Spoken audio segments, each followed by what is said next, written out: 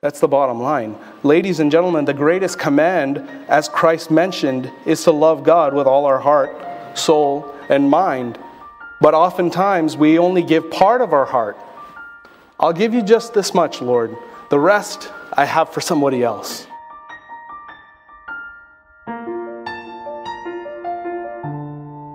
I titled the message, What Matters Most?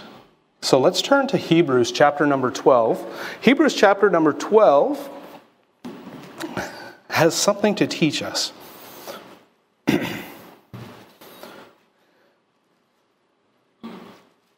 Hebrews chapter number 12 and verse 1 to 3 is the starting off passage that we'll be taking a look at. And the title is, What Matters Most? Let's ask ourselves, what matters most? Now, a legacy that lasts can only be gotten when we decide to do what matters most. What lasts is when we do what matters most. Now, in the last few months, I've had the privilege to teach two very different types of audiences. One of the audiences is from ages 5 to 12. And then the other audience is from 18 and... But, see, every time I've had to teach, I've always placed myself in an area where I would ask myself, what really matters most in this teaching? And before I start teaching, I try to make sure that I really know this passage, I really know this subject. So just in case a student decides, I have a question, Pastor Dievyan, what does that mean? Or this happened, why would that happen? Why would God let that kind of thing happen? So I try to prepare myself, try to see these questions coming. But what I've found is that I really need to be ready to have an answer, to have a proper answer, the biblical answer. You may have heard of this really famous physicist named Richard Feynman. And what Richard Feynman used to say is that if you want to master something, teach it. He also went on to say that if you can't explain something to a first-year student, then you haven't really understood your subject.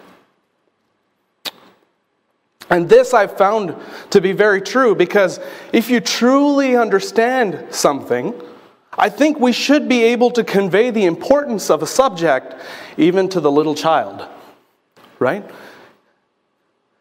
Just as much as we can convey the importance of a subject to a little child, we also ought to be able to take the same subject and convey it to the 18-year-old or the college student or the university student who's working on his thesis. But this is also important for us to understand the question, what matters the most and ought to be taught to kids just as much as it ought to be taught to young adults, just as it ought to be taught to adults today. What is the most important thing to know? So this question matters to me more now than ever, because I hope one day that the Lord willing, would allow me and my wife to have a child. But then this question matters because I also need to know, what am I going to teach this child? And what is he going to retain after I leave this world? Today, the world feels it's very necessary to teach kids all kinds of things. There are some societies that believe that education is the key out of poverty because they feel that poverty is what plagues humanity. And then there's other societies that feel that, what our society needs is more compassion. We ought to teach our kids how to be more compassionate to everyone else's problems in this world. And then there's other societies that feel that, what we lack? We lack a true identity. And so they try to teach kids identities. But I think the world is really missing the point. I don't think they're trying to really deal with what the main issue is. The world is at a point where they want to deal with the symptoms of the world, or the symptoms of sin, but they want to try and do it without God's help. Right? Injustices in this world, sin. But we want to try and deal with it without God. And that seems to be where the world is at. They aren't asking themselves the most important question: what matters most? And I think we as Christians, we can fall into this trap as well, because I think that there are so many distractions in this life that can just take us away from what matters most. Now, I'm kind of drilling this question into you. What matters most? Tell us! Just tell us! I think as the average Christian in this world, if you ask on this side of this auditorium right now, hey, what matters most in a Christian's life? And then I walk over to this side and I'd ask somebody, hey, what matters most? I think I'm going to get two different types of answers. Perhaps if I ask even more people, I'll get more different types of answers.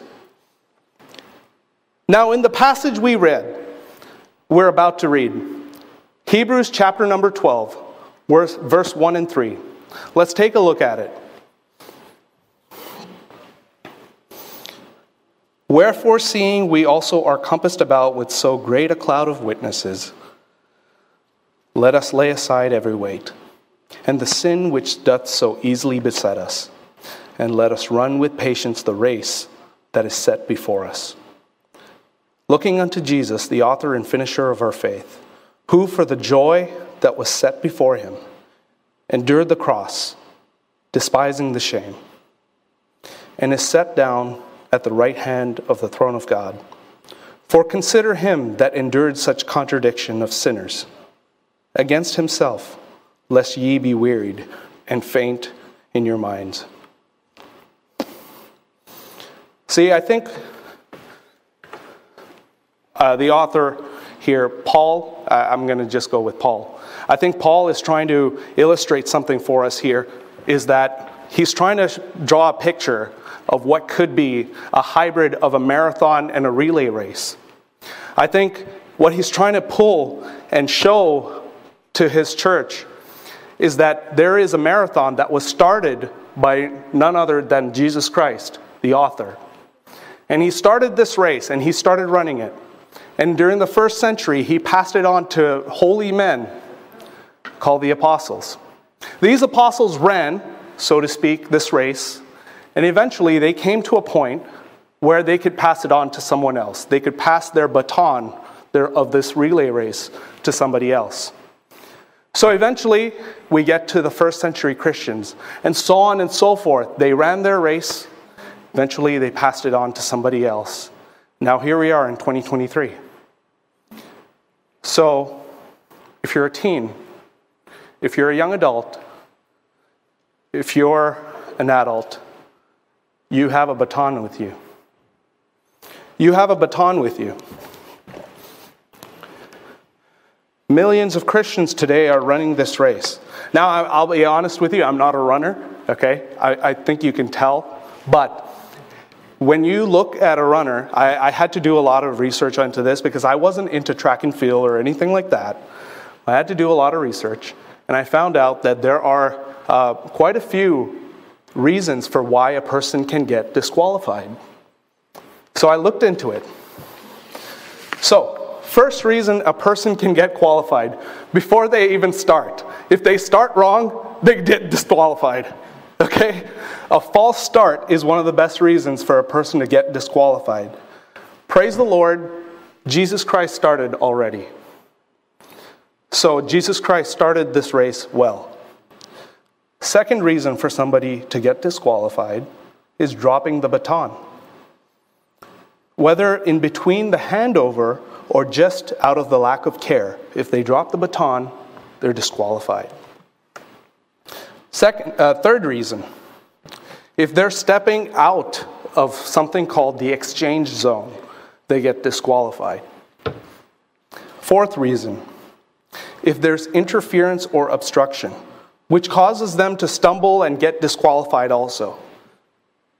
Fifth reason, lane infringement. That means you need to stay in your lane. If you leave your lane, you get disqualified. And then sixth reason, unsportsmanlike conduct. Intentional obstruction, interference, foul language, those will get you disqualified in a relay race. So, if we're Christians, we have a baton and we're trying to pass this baton. You could say that we've finished our race once the baton has left our hands and has been given over. And I think this illustration that Paul used to show what the Christian life is like is to also show that if we don't know what really matters most, we can fail from finishing properly. And as someone that tries to help as much as I can, I've heard stories of heartache. I've heard stories of pain and toil. I've heard stories that would just make me cry sometimes. And I can't help but think to myself, what if that person just obeyed God? What if that person just kept doing the most important thing, kept doing what matters most? So, let's answer this question. What does matter most? What matters most? And I'd like to answer this question in two parts. Our life on earth isn't extremely long. It may seem so, but honestly, in the grand scheme of things, when you zoom out, our life is very short on this earth. So we only have a small period of time where we run this race, and then we get into what you call the exchange zone. And once you're in this exchange zone, you're passing your baton over. Hopefully, we get to the exchange zone. James 4:14 says, "Whereas ye know not what shall be on the morrow. For what is your life? It is even a vapor that appeareth for a little time and then vanisheth away." And at the end of it all, we hope to have finished our race. We've hoped we would have finished well. So let's figure out what we should be passing over, what matters most. But before we do, let's pray. Heavenly Father, I thank you, Lord, for today. Everyone that's here, Lord, for their attentiveness. We're grateful, Lord, for the food you've given us and just the amount of grace you've given us. We're thankful, Lord, for Pastor White, for his birthday as well. We pray that you would bless him. But also, Lord, help us now to pay attention. It's very easy for us to drift off, but Lord, right now, this message right now, I pray, Father, that you would speak through me, and that as Christians, that we'd be able to hold on to the truth of the faith, Lord. I pray, Father, that you help us to understand what matters most in this life, so that we could pass it on to the next generation. We thank you and praise you, Lord, and we pray this all in Jesus' name. Amen. Amen. It's getting dry, man. Okay. So, number one, 2 parts, I said. So 2 points. Number 1, loving God. Loving God.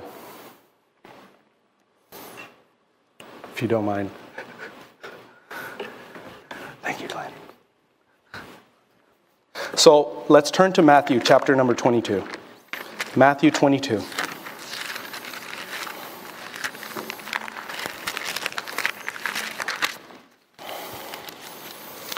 Matthew 22, verse number 36 to 38 is where we're going to go off of. What matters most can be answered in 2 different parts. The first part is loving God. And so you have this young man who comes to God, to Jesus, and asks him, what is the greatest commandment? So verse number 36, the young man goes, the lawyer, Master, which is the great commandment in the law?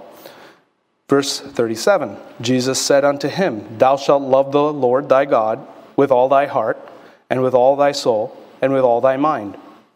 Verse 38, this is the first and great commandment. Thank you. One part that matters most is our love for God. And why does this matter? Because Jesus said, if you love me, you'll keep my commandments, right? John 14, verse 15 says that. As I had mentioned earlier, perhaps one of the saddest stories that I had heard from people were how they got into a difficult situation, how they got themselves between a rock and a hard place in life. And now they suffer. And now they're in hurt. And they are hurting, and they don't have a way out of it. And that to me hurts because I can empathize with them. I can listen to their story and I can feel the pain too. And I just ask myself, what happened? What went wrong? I was watching a report the other day, and it was about the situation in the city of Portland, Oregon. If you don't know, Portland, Oregon has decriminalized every drug. Every drug is decriminalized, as in every drug is legal now in the city of Portland, Oregon. And some have called it the worst social experiment that has gotten so terribly wrong to this day. There are certain parts of Portland, Oregon that have homeless camps where the streets are lined with people overdosing and just at the edge of their life. Now, there's a young man that in this report that was going around the city of Portland. The guy's name is Kevin. And here's what Kevin does. Kevin, he grew up in the city of Portland, Oregon. And he would go from area to area, and he had seen the city. He used to remember how the city used to be beautiful. But then after these laws got passed, how the city had changed. He watched the whole thing. He's watched the cities he used to run around and he used to bike around had gotten rotten now. And what Kevin was going on about is that he's now trying to fix the problem. So what Kevin does is he runs around with a packet of Narcan. Narcan is an opioid blocker, so just in case he gets jabbed by someone he's trying to help. So he runs around with an opioid blocker and he tries to help people. He tries to tell them how to get out of their situation of drug addiction. Now, he also mentioned police don't do anything about the problem. In the city of Oregon, the only thing that matters is if a person's life is in danger, as in if they had overdosed or if somebody is about to get killed. That's the only reason they will stop the crime. If a car gets smashed in, if a car gets into some kind of a trouble, they're not going to do anything about it. If there's stolen goods somewhere, they're not going to do anything about it. So, it's basically pandemonium in these areas of Portland, Oregon. I'm not saying every part of Portland, Oregon, okay? Just some parts. So, Kevin went on in the report to explain how his life had started. He has already been at it for a few decades now.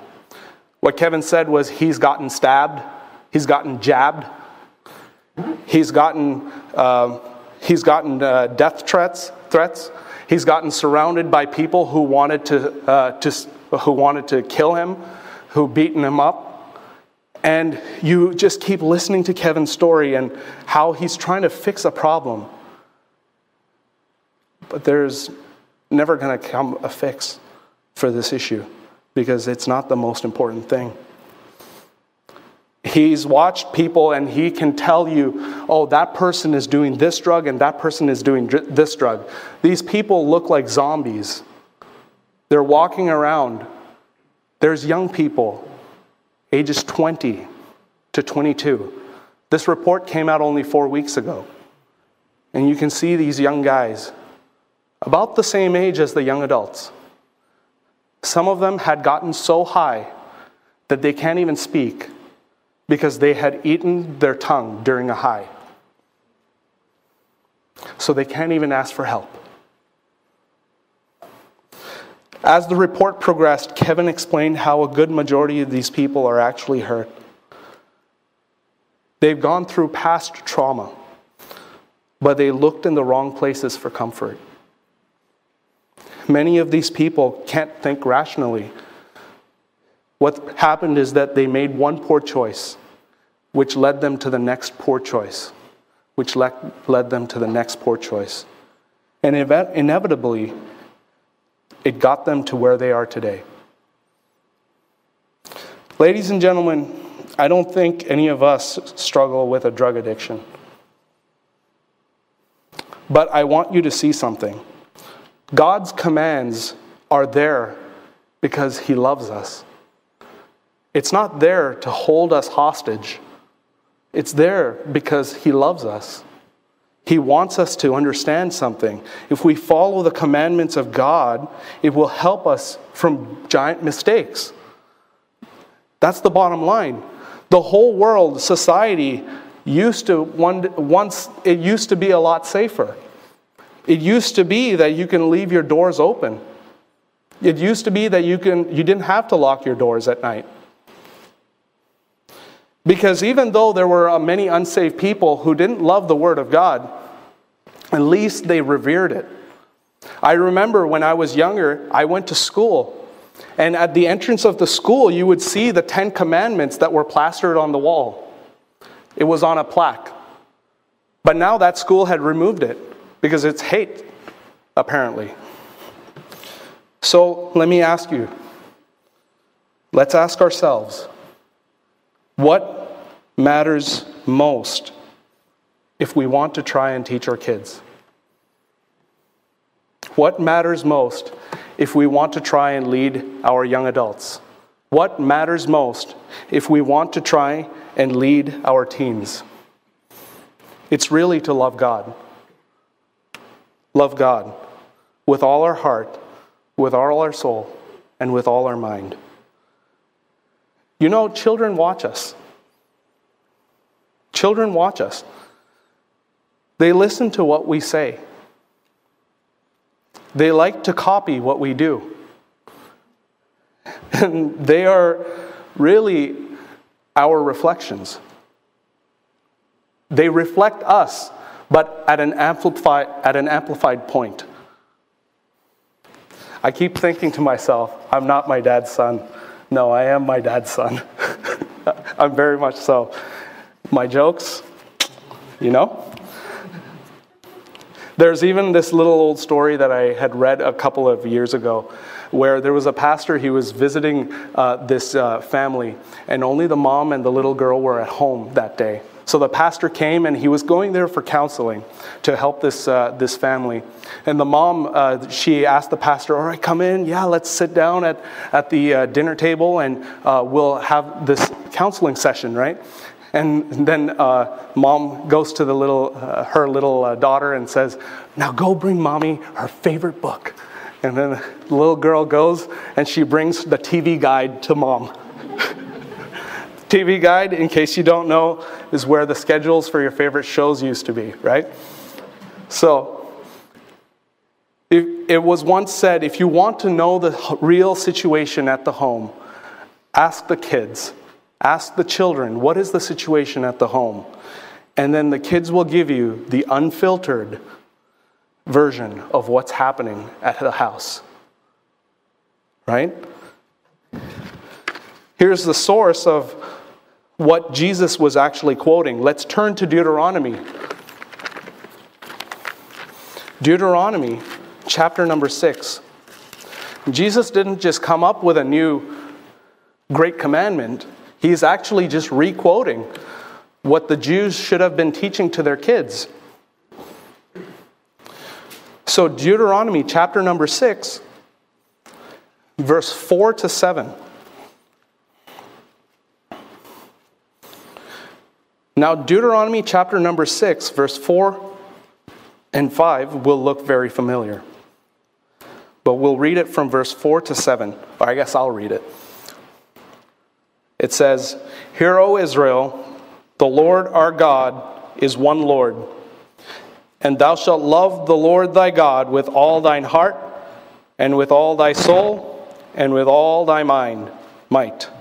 And these words which I command thee this day, shall be in thine heart.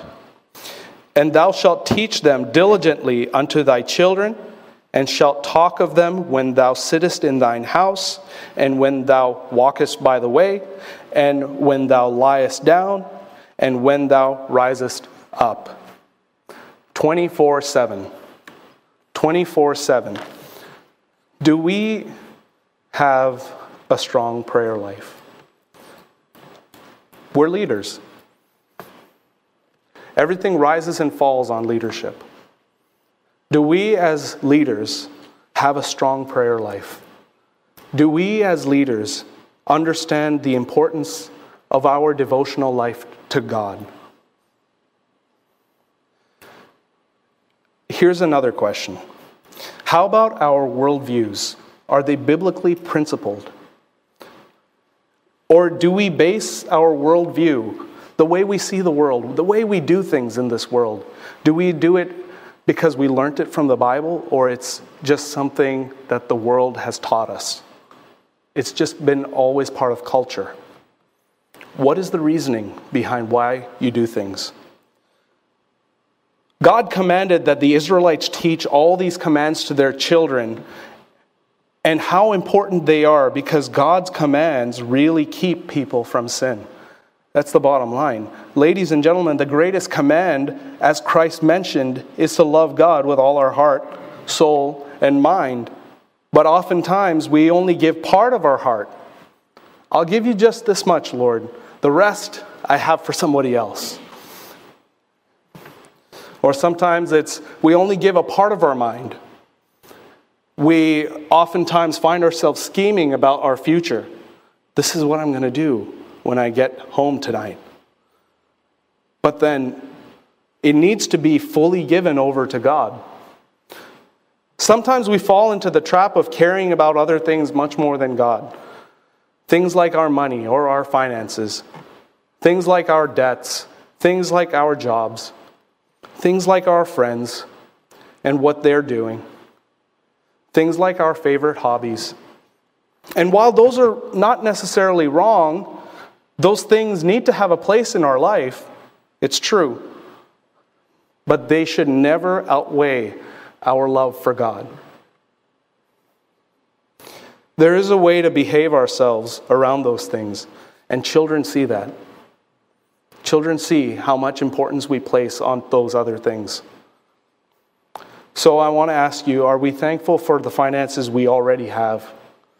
Do we see money as a tool that God has given us for His glory? Do our resources, like our time, our talents, and our treasures, do our children see that those are being funneled towards our hobbies? Or are they being funneled towards ministries, towards the church, towards how we spend our time with God? Where do kids see it? Do they see us praying in the morning? Do they see us praying before our meals? Do they see us praying if there is prayer requests that are asked of us? Or how about when it comes to just prayer in general? Do they see us praying before big decisions in life? Do they see us giving at church? Do they see us looking forward to Sunday because we have the privilege to go to church, not that we have to go to church because it's Sunday? Do they see us engaging and participating in church and church activities? And these are honestly very important questions for us to ask ourselves, because the next generation does see us. And often we can take Sunday and we can compartmentalize it for God, but then all the 6 other days, they're mine. I can do whatever I want. It's mine. But Christ tells us all of us need to be dedicated to loving God in all the aspects that we can possibly love God in. So let our children see that we love God with all our hearts, with all our souls, and with all our minds. Now, if you want to look ahead, the second part, as you might have already guessed it, is loving God and loving your neighbor. That's the second part. So if you're in Matthew chapter 22, look at verse 39 to 40. Verse 39 to 40, it says, "And the second is like unto it, thou shalt love thy neighbor as thyself. On these two commandments hang all the law and the prophets." So the second part of what matters most in our love for our neighbors is our love for our neighbors. So why does this matter so much? First, Jesus tells us that this second commandment is just as important as the first, right? And we live in a day and age where this command, if you aren't paying attention, it can easily be perverted, right? Just love everyone, man. Doesn't matter.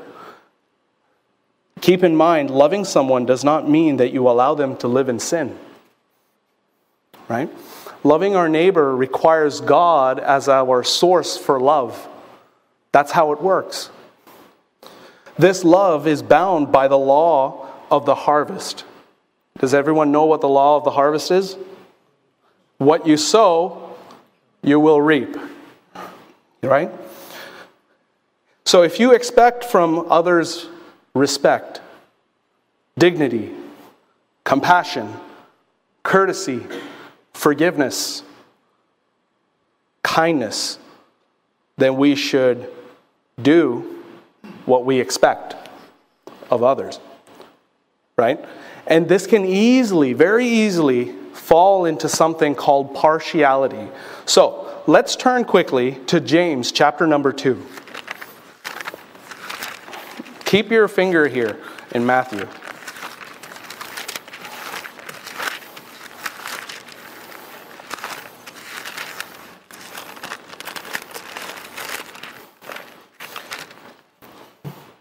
So James chapter number 2, you have verse 1 to 4. And the apostle here is trying to paint a picture here for us. Try and see here what he's trying to paint. James 2, verse 1 to 4, it says, "My brethren, have not the faith of our Lord Jesus Christ, the Lord of glory, with respect of persons.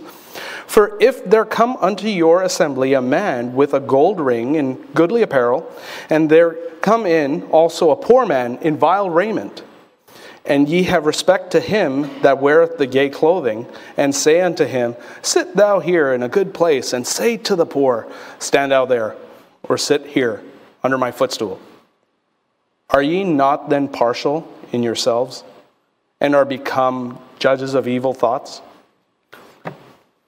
See, James is trying to paint a picture here of what happens when a high-status person comes into the church and then a low-status person comes into the church. Somebody, obviously, that you would rather hang out with and somebody you would rather not hang out with, right? Two different kinds of people. And James is trying to portray it, the poor person of lower status and the higher person with the higher status. If an unbeliever were to walk into the church now and he were to see how we act towards the poor and then how we act towards the rich or higher status or you name it, that unbeliever who were to see that, regardless of which era of human history we're talking here, he would definitely be turned off and he would just walk off. Why would he want to be a part of that? See, James chapter 2, take a look here, verse 8 to 10. "If ye fulfill the royal law according to the scripture," here's the royal law, "thou shalt love thy neighbor as thyself, ye do well.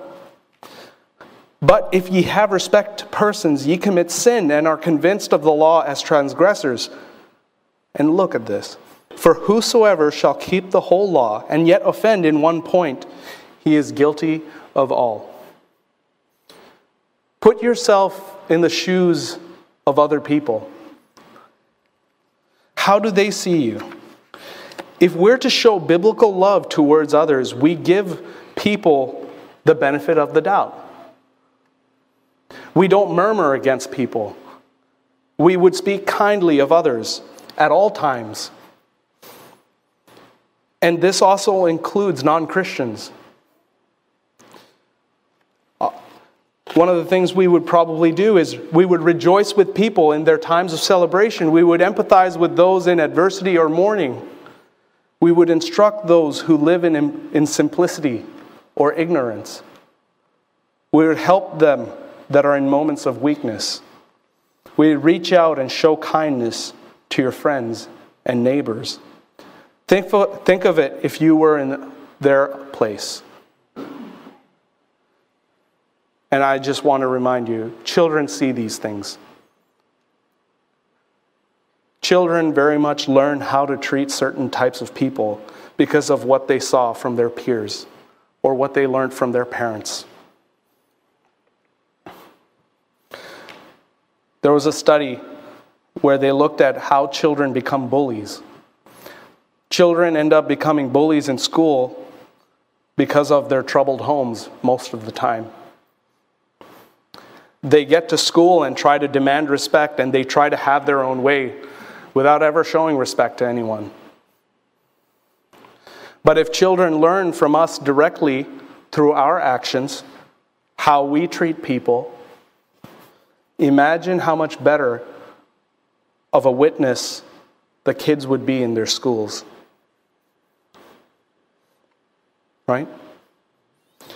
Jesus, he ends the discussion in Matthew 22:40. On these two commandments hang all the law and the prophets.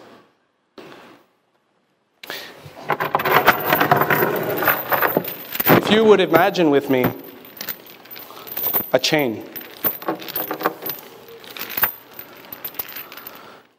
With this chain, you have loving God and you have loving your neighbor. Every good thing you've ever done is just another chain in this link. It's just another link in this chain. Now imagine something with me. Everything hangs on these two. Which means if you love God, you ought to also love your neighbor. If you love your neighbor, you ought to also love your God. And then everything else comes into play. Every other good thing you've ever done. You cannot have one or the other. True religion begins and ends with the love of your God and the love of your fellow man. That's where true religion really is. Because you see, you can, by showing you love God, and by showing you love your fellow man, what you're doing is you're proving to the next generation that what this Bible says is actually true. So prove to the next generation that your religion is not vain. These are the two grand links. Love God and love your neighbor.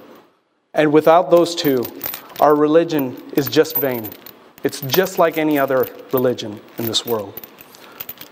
Paul says in Romans 13:10, love worketh no ill to his neighbor. Therefore, love is the fulfilling of the law. So I want to conclude here. Here's the conclusion. What matters the most in this life? If it was in two parts, we're going to answer it. What ought we pass over to the next generation? It comes in two parts. Adults, young adults, teenagers, you're all in a position to pass on a torch. You have a torch to pass on. And if you are saved, the Holy Spirit dwells inside of you. You can do it. You have the potential to walk in the Spirit every single day. Every single day. Every ministry that Grace Baptist Church is a part of requires these two parts. Love the Lord your God with all your heart, all your soul, and all your mind. Love your neighbors as yourself. Let me tell you this. You cannot reach the world or support missionaries around the world if you don't have these two parts. You cannot reach your city of Surrey without properly adhering to these two parts. You cannot sing in the choir without properly adhering to these two parts. You cannot serve in your church without properly adhering to these two parts. You cannot go to Bible college without properly adhering to these two parts. You cannot do the ministry in the media without properly adhering to these two parts. You cannot teach in the super church without properly adhering to these two parts. You cannot reach the children or your teenager or your neighbor or your fellow peers without properly adhering to these two parts. So purpose in your heart, purpose in your mind, and purpose it in your soul with everything you have, the deepest part of you, that this is the direction that I'm going to go for the rest of 2023 and the rest of my life, so that the next generation has something to look at, so that when they see Christ, they see also you. And we can also see that when we strive for this as one in the church, that God will also help us to do it. Philippians 2:13 says, "For it is God which worketh in you both to will and to do of His good pleasure." You want to do the rest of that chain? You want to do your good works? Have the first two links set. When Pastor White told me that you're going to start teaching the kids, and then he also said, you're going to also have to teach the young adults, I didn't know what to think of it. But I knew I have a Bible. I don't have that many skills to teach. And I know they're not there to actually learn of Dievyan. They're there to learn about Jesus Christ. So what I did was I purposed in my heart that when I started to teach these kids, that my mission statement for that class is going to be that they may love God and they may love their church and love their Bible. Maybe one day I will make it a little better. But for now, my mission statement for my kids' class is that they may love God, they may love their Bible, and that they may love their church.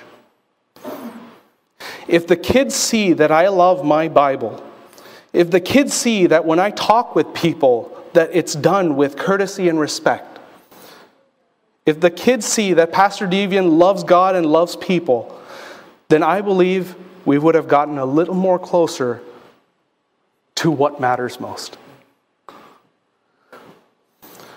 Remember, if you keep what matters most, you'll get ever so closer to fixing the problem. So the children are watching, and they're copying you. What will you do about what matters most? What are we passing on to our kids? Thank you for watching the message today. We invite you to join us again every Sunday and Wednesday for more inspiring messages from God's Word.